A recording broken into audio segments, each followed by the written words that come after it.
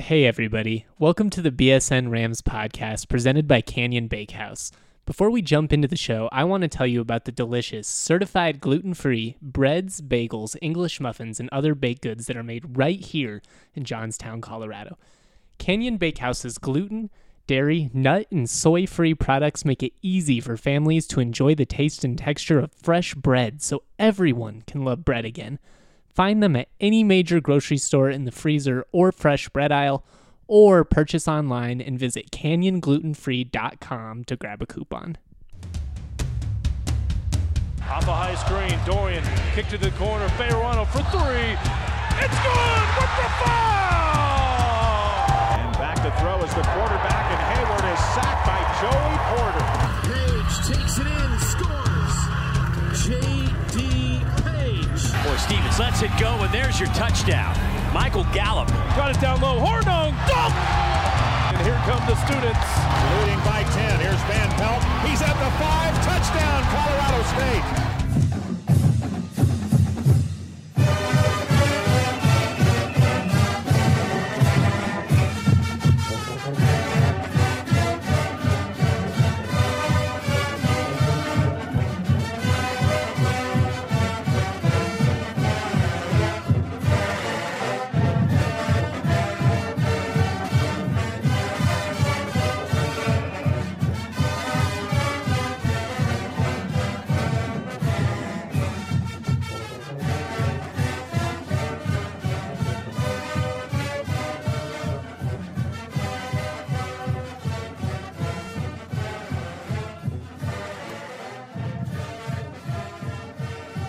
What's up, guys? We are back with another edition of the BSN Rams podcast. It is Friday, September 13th, so if you are superstitious, maybe you should stay home. I'm not sure. I don't really buy into that stuff, but CSU 24 hours away from taking on the Arkansas Razorbacks down in Fayetteville.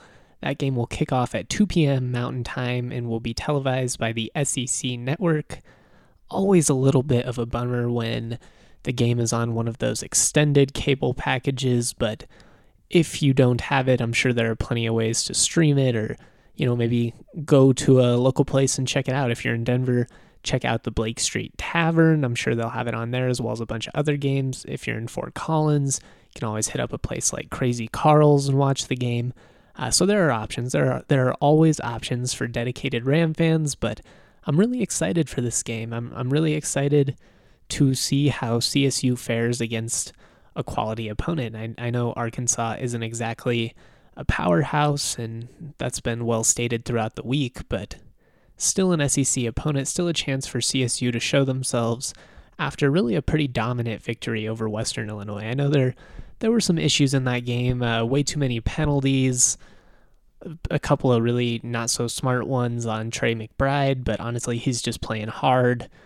I can live with those penalties, honestly. They didn't really come back to kill CSU in the end, so kind of no harm, no foul, but you can't have those in closer games, obviously.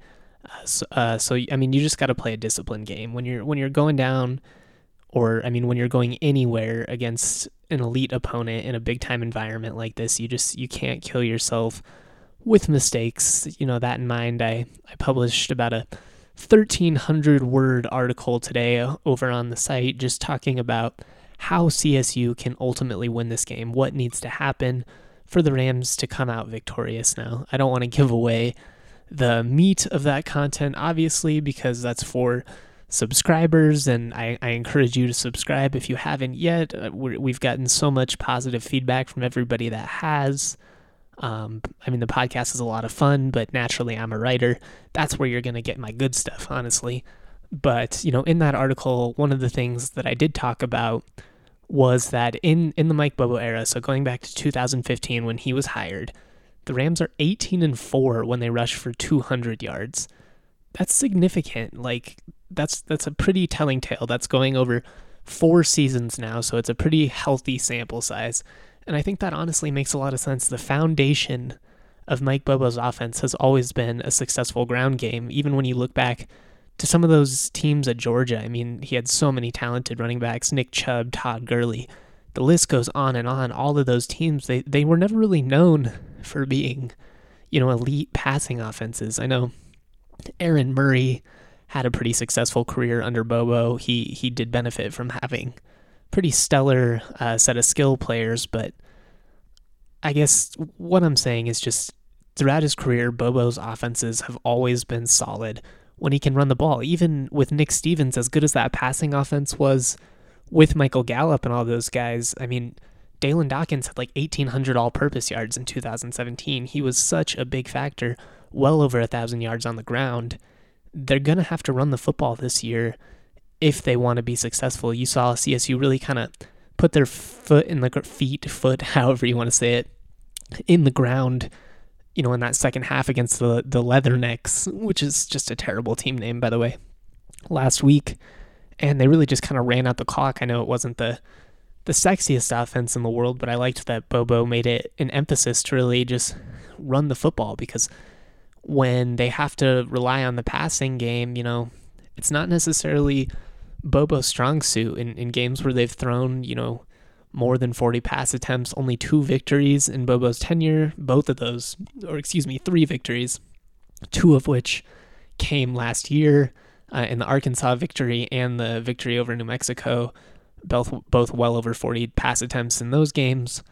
But, finding that balance and being able to run the football, it's just really going to open up things for Colin Hill. One, it doesn't allow the defense to tee off on him and just come at you from the blitz. It's going to open the play action. You can do a lot of rollouts, hit your tight ends in the flat. You have a couple of really talented tight ends in Trey McBride and Cameron Butler. We've talked a lot about them. I think they're going to need to have good games both as blockers in this game and as pass catchers. But really, I'm looking for some of these skill guys to stand out, make some plays downfield. Dante Wright's been huge in these first 2 games. Maybe you have kind of a breakout game from Warren Jackson. He has 15 catches already, so not to say that he's struggled or anything like that, but I just think getting those guys the ball downfield is really going to open up things for Colin Hill. Once you do that, it's also going to open up your run game. So it works hand in hand. If you're going to win this game, you're going to have to run the football. Now, along with this CSU-Arkansas game, there are a lot of really interesting matchups in the Mountain West. We're going to talk about a few of those in just a moment, but we're just going to take a quick second to shout out our sponsor, Breckenridge Brewery. It's time to take a second and acknowledge Breckenridge Brewery, the official beer of BSN Denver. Breckenridge is the original Colorado beer established in 1990 in Breckenridge, Colorado. You've probably heard of their delicious vanilla porter, their oatmeal stout, and most people's personal favorite, the world-famous Avalanche, which is their classic American Amber Ale. But they just released a new beer called Strawberry Sky that you guys are going to love. For you beer enthusiasts out there, they are calling this a light-hearted Kolsch Ale. But for those of you that have no idea what that means, this is that light, delicious summer beer that you've been looking for. So look for Strawberry Sky at your local liquor store or any other Breckenridge beer. And make sure you also look out for the Breckenridge event calendar on bsndenver.com. We just launched it, and you'll be able to see all of the events we have planned where we'll be drinking Breck beers at all of them. So RSVP and have a good time.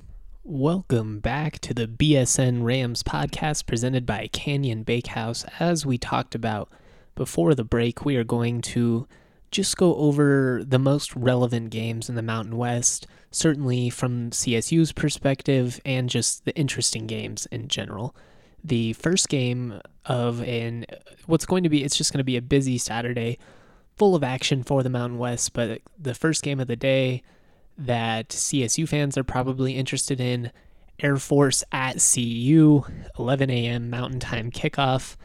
Kind of lame that it's such an early kick, honestly. I mean, it doesn't affect us. We won't be there, obviously. But, I mean, just an in-state game.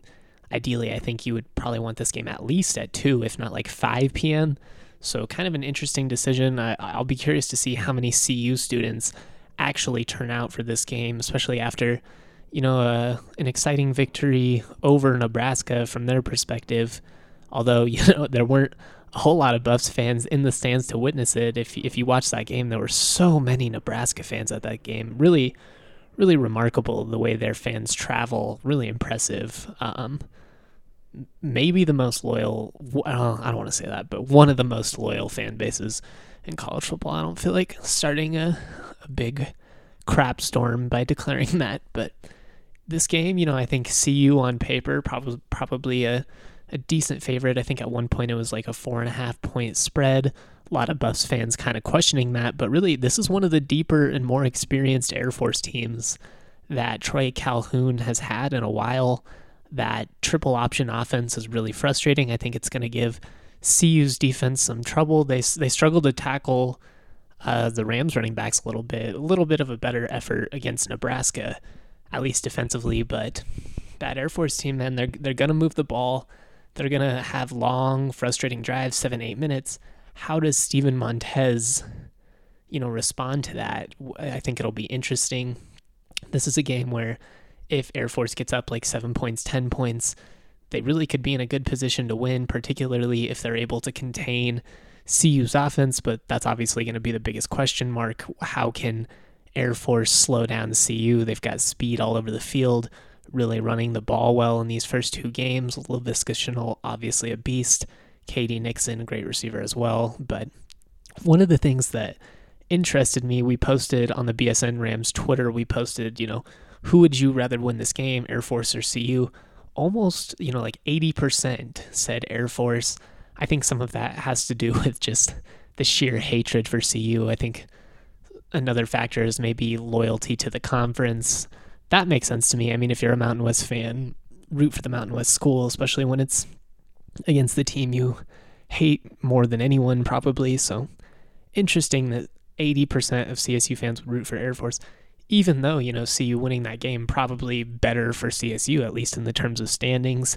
If CSU and Air Force end up being right around the same record, losing to the same team, that's good. Air Force, if they get that win over CU, that's just another win to have in the standings. So interesting that so many people will be rooting for the Falcons. I am looking forward to this game, and I guess I'm glad it's at 11 just so I can watch a lot of it before the Arkansas game. But first interesting game of the day, Air Force at CU. I think the Buffs end up winning that one, but I expect it to be very competitive. Second interesting game of the day, New Mexico at number 7, Notre Dame. That game kicks off at 12:30 Mountain Time. I mean, I don't really expect New Mexico to be competitive in this game at all, but I'll be curious to see which one of the uniforms they roll out against Notre Dame. Personally, I think the Lobos have a lot of really dope uniform combos, basketball and football. I hope they were the turquoise ones since they're going to be on national TV, but that'll be interesting to see. Also curious to see, what Notre Dame does against them. Are they going to try and throw 60 on the board, or does it end up being a competitive game? Do the Lobos rally around Bob Davie, who's had some health issues lately, and at least, make it a competitive game? I don't really see any reality where New Mexico wins this game, but I guess you should never say never. Another situation where probably not a very winnable game, but UNLV plays at Northwestern at 1:30. The Rams are going to play UNLV in the State Pride uniforms well, I guess it's still a while away, but another game where I'll be curious to see how the Rebels are able to perform. They won week 1 over Southern Utah, but then got punched in the face by Arkansas State at home, lost that game by double digits last week. So how can UNLV respond at Northwestern? Northwestern not particularly strong, but they're a decent enough program that they're probably going to handle UNLV fine.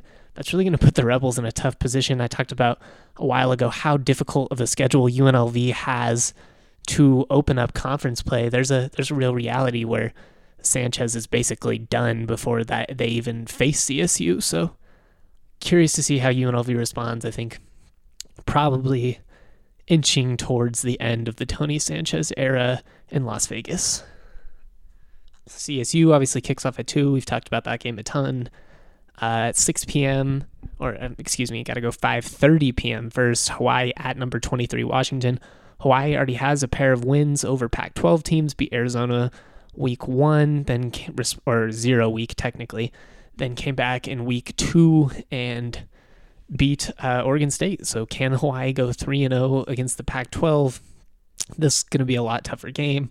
Hawaii's first road game of the season, usually a different animal. Not to mention, you're going against a pretty good team in Washington. At 6, San Diego State plays at New Mexico State. The only reason this game is particularly interesting is San Diego State's offense hasn't really been able to do much to start the season. They play at Utah State next week. Utah State on a bye this week. CSU obviously plays, or excuse me, I'm sorry. They play. Yes, no, that was right. I got all tongue-tied here. San Diego State plays at New Mexico State this week. Interesting that game's on the road, but also Rocky Long showing some pettiness because they don't want to spend money in Las Cruces because he's a UNM guy at heart. But anyways, San Diego State, they play against Utah State next week. CSU obviously plays Utah State after Toledo. So these three teams all going to play each other a lot, and then CSU plays San Diego State after traveling to Utah State. So the Aztecs and Aggies will play each other next week, and then after that, CSU plays the Aggies, and then after that, CSU plays San Diego State. So these three teams really relevant to each other over the next couple of weeks. Utah State, one of the best offenses in the country last year. They've looked, just as explosive this year, but they haven't really played anyone yet. So curious how that one ends up playing out. San Diego State, they're still looking to find their offensive identity. They're going to a very winnable game in New Mexico State, but, the crowd's going to be very against Rocky Long, so maybe it ends up being interesting. Overall, still a pretty big week for the Mountain West, not quite as exciting as some of those games they had in the previous weeks with all the massive P5 matchups. CSU, Arkansas, probably the biggest game for the conference this week. Hawaii, Washington is up there as well, but overall, I'm really looking forward to it. We will have content leading up to the CSU Arkansas game as well as after. Going to do another post-game reaction podcast that seemed to be pretty popular. Definitely send me your reactions to the game throughout the game, and we'll go over them, throughout the podcast. So appreciate everyone that's kept up with the content. It's been a lot of fun. Shout out to everyone that's subscribed. And let's see how these Rams can handle Arkansas this weekend.